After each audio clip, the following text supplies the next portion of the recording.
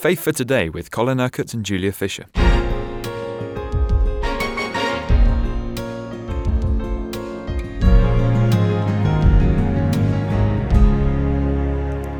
Well, we have spent 3 weeks looking at the first epistle of John, Colin. We thought it would take us just a few days, but it's been so interesting looking at the relationship between faith, love and obedience. Well, I was going to just pick out a few verses here and there when we started, but when I get into this epistle, I just get so absorbed with it. There's so much wonderful teaching here and so many challenges for us to face that, you end up by looking at the whole thing, really. And we start on verse 14 of chapter 5 today. This is the confidence we have in approaching God. Now, this is great, you see, because if we're people of faith and people who know the love of God, we have confidence in approaching Him. We don't come with diffidence, we come with confidence. Just like the writer to the Hebrews says, let us draw near to the throne of God with sincere hearts in full assurance of faith, with that confidence. So this is the confidence we have in approaching God, that if we ask anything according to His will, He hears us. And if we know that He hears us, whatever we ask, we know that we have what we asked of Him. I was teaching in our Bible school this morning about Jesus raising Lazarus and how Jesus stood before the tomb and He lifted up His eyes to heaven when He prayed. He didn't bow His head. He lifted up His eyes to heaven when He prayed.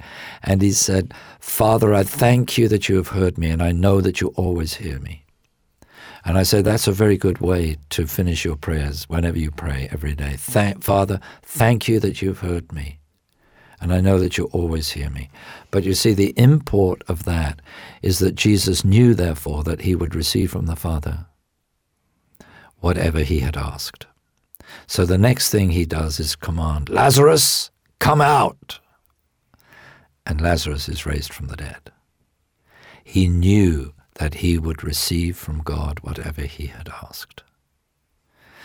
And this is the confidence that we are to have, that we are living in relationship with God, right? We're seeking to obey His will, therefore to love and to believe. We may not be perfect in the expression of that, but our hearts are set upon loving Him and trusting Him. God knows that because He knows the hearts of every one of us. And therefore, we can have absolute confidence that because we're living in this relationship of loving obedience and faith, that God will hear us. And if we know that He hears us, then we know that we receive of Him whatever we ask. We're not praying into a void, saying, is God hearing? Is anyone around? Is anyone there? Is anybody listening? But we're praying in relationship. And this is what John has been talking about all the way through this epistle. Your relationship with God is a relationship of faith and a relationship of love.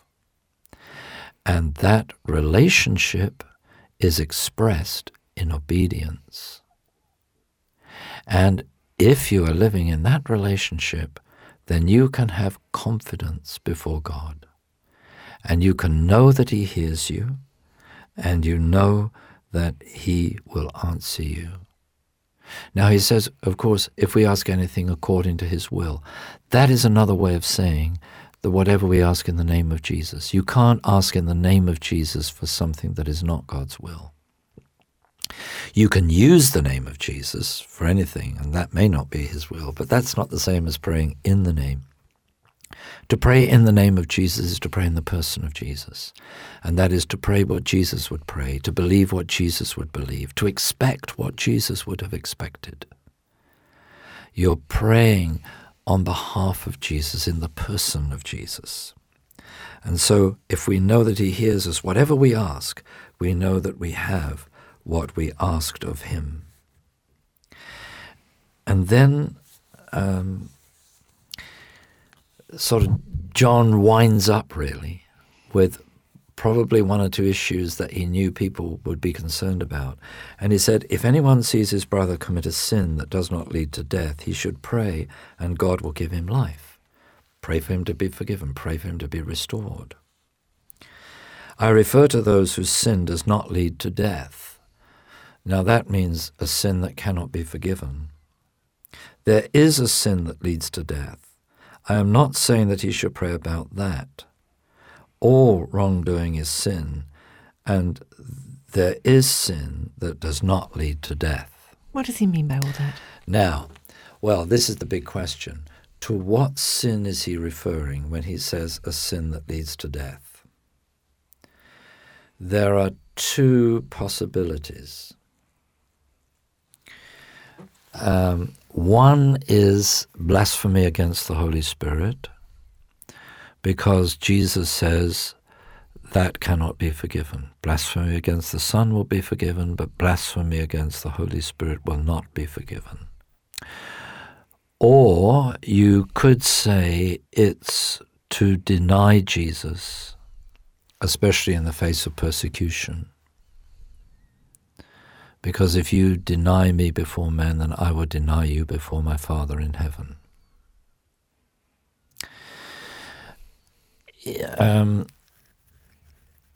It would be a stretch, I think, to go beyond that. You could say that if you refuse to be merciful to others, then God will not be merciful to you. There's plenty in the teaching of Jesus about that. But is that sin of such a nature that will lead to death and be unforgivable?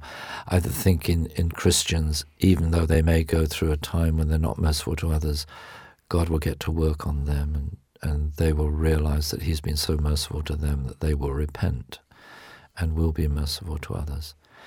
So I don't think anybody can be absolutely sure, but possibly it's blasphemy against the Holy Spirit. I think more likely in the context of what was happening, because they were living through times of persecution on and off throughout the first century of the Church's history, it's probably the denying of Jesus in the face of persecution. Dying and not repenting. Dying and not repenting, yes. Because Peter denied Jesus but repented. But he repented, yes. So, I mean, let's not worry about it. Let's just obey and believe, and then we're secure and safe, aren't we? Hallelujah. So he then says, we know that anyone born of God does not continue to sin. Well, he's just reiterating what he said earlier. The one who was born of God keeps him safe, and the evil one cannot harm him. You don't need to live in fear of the devil if you're living in faith and obedience to God. We know that we are children of God, and that the whole world is under the control of the evil one. That is so apparent. We see that so obviously today. He is the prince of this world. Satan is the prince of this world. But we know also that the Son of God has come and has given us understanding, so that we may know him who is true. Because the devil is a liar, the devil is a deceiver, the devil is ultimately so full of falsehood that he will be overcome by the truth. And we are in him who is true, even in his Son, Jesus Christ. He is the true God and eternal life. And then there's this very strange ending. Dear children, keep yourself from idols. Well, where did that come from? It came from, of course, another temptation that was all around them, because a lot of people to whom John was writing would have been in idolatry before they became believers in Jesus. So he is probably meaning, on the one hand, keep yourself from the influence of things that you were under before you became Christians.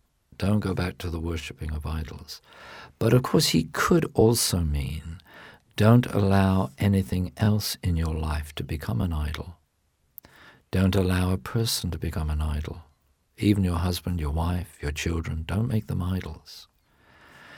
Don't allow a hobby, don't allow a pastime, don't allow your work life to become an idol.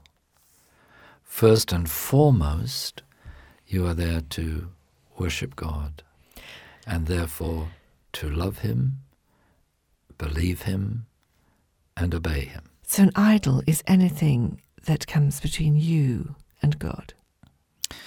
Anything that is more important to you than God is an idol.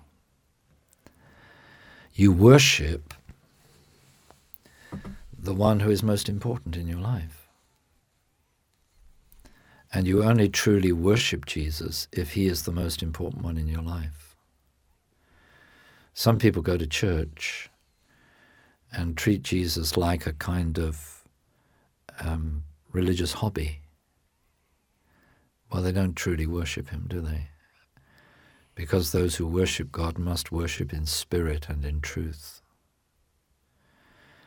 And Paul says that we must pour out our lives, give our bodies as living sacrifices. This is the true worship. This is the spiritual worship.